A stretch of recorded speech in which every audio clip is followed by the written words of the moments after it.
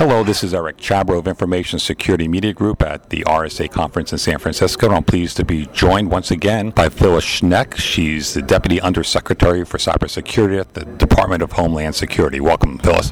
Thank you, Eric. It's a pleasure to be here. You've been in office just under half a year. And in a panel at the RSA Conference, you said you've seen things about the cyber threat that you hadn't seen in the private sector. From your perspective now, how would you assess the job government and industry are doing in securing critical IT? I think this year's brought huge progress. So the first, if you think about the cybersecurity framework that came out of the Executive Order 13636, the first 7 months of that order, I was in the private sector, watching colleagues of mine and the best and the brightest across all of our companies help to create that framework, to look at how to provide guidance to companies of all sizes and federal government and the .gov, help make their cybersecurity better on a spectrum, whether you're looking at just improving cyber hygiene, all the way to looking at how your security policy works as a risk assessment, how to make cyber a boardroom issue, and how to integrate all of your spending to total risk management. And that came from the scientists in the private sector working in conjunction with the experts at NIST. So the first 7 months of that I watched in the private sector. The final 5 months until the wrap of phase 1 of I'll call on 12 February, 2 weeks ago, were in Homeland Security. Looking at it from the side of how is government working to enable these things? What is government doing to enable companies of all sizes to adopt it? Department of Homeland Security recently launched, as you know, the Critical Infrastructure Cybersecurity Community. And I stress that last C because it is a community of companies, entities, federal government, state and local that have an opportunity to adopt these guidelines, again, as they wish to. But we want to start a discussion, as Michael Daniel, the President's Cybersecurity Advisor, pointed out in his talk. We want this to be a catalyst to engage this conversation with government, private sector, academia, on how do we make cybersecurity part of the overall risk posture, which is not about spending more money on cybersecurity. It's about how do you allocate your resources to better reduce risk, and cybersecurity is a large part of that. At Homeland Security, we see part of the Homeland Security mission, critical infrastructure resilience. Cybersecurity is a key part of that. So in my 5 months in, I have seen from the government side the better part of a year of really improved, increased, and exciting collaboration between government and private sector to provide guidelines for companies and the .gov to improve their cybersecurity posture. In the past few weeks, we have rolled out a request for information which basically asks industry, how do you think that you can innovate, drive the market, drive economies of scale, make companies more secure with your innovation, your products? Do what companies love to do, go make money, but enable this framework to enable companies and entities of all kinds to be more secure. From your new perspective, do you see threats you didn't see as a member of the private sector, and how does that make you feel? I see different things from this side. I see things, obviously, that the private sector doesn't see, and I miss seeing what the private sector did see. So that reinforces the need for us to work together. Part of my vision for the department is to leverage the fact, and I mentioned this in the panel, that the Department of Homeland Security, through Einstein and Continuous Diagnostics and Mitigation, does see a lot of events on our federal networks, and there are no sweeter targets on the planet, and we can use that information to protect not only every federal entity with the power of what we see across all of them, but also protect our private sector stakeholders as well with that information. And we'll be looking at how the private sector information that they have, sometimes they call it intelligence, can be used in conjunction with what we see to build a larger, better weather map of situational awareness. So it's a common operating picture of cybersecurity that DHS, because we are rooted in trust and we collect everything with privacy and civil liberties at our core, with the help of our chief privacy offices, showing the public exactly what we do. We are the one place on the planet where we can collect and create this weather map. So being on the government side of this, I know now for a fact that is our mission, and we have to do that.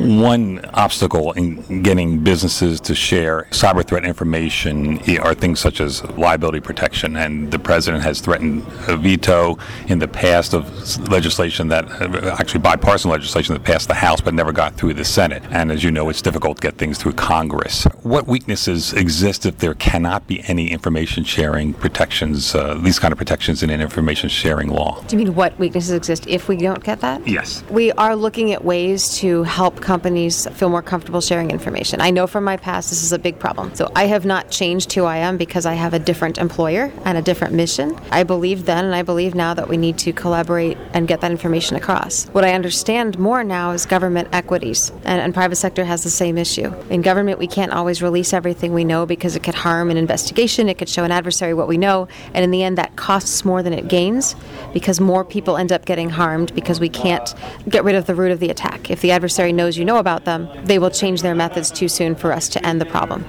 Same thing in the private sector, but a different way. Private sector can't always share information because they worry about, as you know, and as I've experienced where I used to be, can't share information if you're worried that you could be liable for the consequences of how it's used. So we are looking, and certainly with this framework, at the right ways to combine the right targeted information. And we're certainly looking at solutions, both with our congressional leaders as well as just with our collaboration and our partners, on how to get the most information from both sides. Is legislation necessary? I think the American public will determine that, our Congress will determine that, but what's necessary is putting together the right data points to put the pieces of this puzzle together, and I'm committed to helping us do that. Do you sense more cooperation from business in the past 6 months? I absolutely do. I sense more cooperation every day because this, as I learned earlier from I had an opportunity to meet with many of our stakeholders in the private sector. The awareness out there is still a key weakness.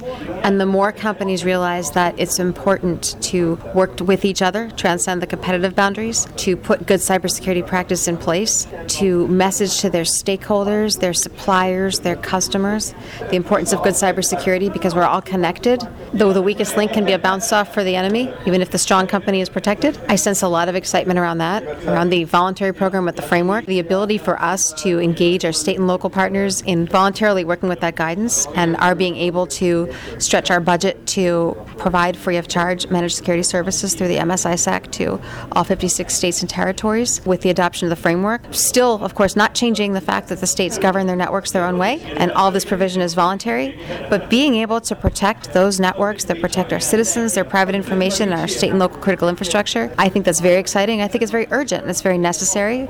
And on the private sector side, driving those markets and giving businesses the chance to do what they do best, innovate and make money. And the money from that innovation goes back into the research and development, and that makes us stronger as a country. So I am very excited to be doing the Homeland Security mission, to be integrating cybersecurity and critical infrastructure resilience. Cybersecurity is key to that. Cybersecurity on its own is not important. Cybersecurity is important to secure our way of life. And that collaboration, I think we'll see more and more. You see a lot of activity across our National Infrastructure Protection Plan framework, our different sectors, our coordinating councils. You have great business leaders stepping up to lead these, to drive these, to help us with our partnerships. This is a very busy conference, as an example. People are packed and they have full days out here, and yet we had probably 40 of our top stakeholders come out to a meeting this morning to talk about how they can best drive the markets to help us adopt the framework. It's that important, and that is exciting. Let's switch gears a bit. Federal Information Security Management Act, the law that governs information security at the federal government level, hasn't been changed in 14 years. There's been call for FISMA reform. A lot of the changes are being done by the administration, including giving more sway to DHS and helping agencies implement cybersecurity programs. Is a law needed to reform FISMA? So we work very closely with our partners in the White House and with our interagency partners. I think we do need those reforms, but they'll be crafted together. But the most important thing to remember is that it comes with the input of those private sector and .gov stakeholders. Even things we learn from the private sector go into how we can protect the .gov. Continuous diagnostics and mitigation is a great example. You are changing the game. It used to be that you had top people in security and we don't have enough. Obviously, we can't afford more. But across these agencies, spending months on creating big compliance documents to talk about the state of the network right now, and probably many of those are never read again. Continuous diagnostics and mitigation constantly looks at the state of the network, the state of security. You always know how healthy your network is. You are learning. Every time traffic passes through your network, you're learning about it, like your body's immune system.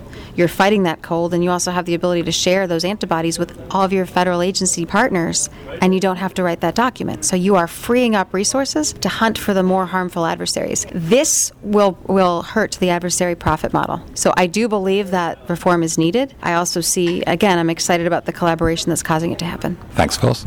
Thank you very much, and I appreciate the time, Eric. I've been speaking with Phil Schneck, Deputy Undersecretary for Cybersecurity at DHS. For Information Security Media Group, I'm Eric Chabrow. Thanks for listening.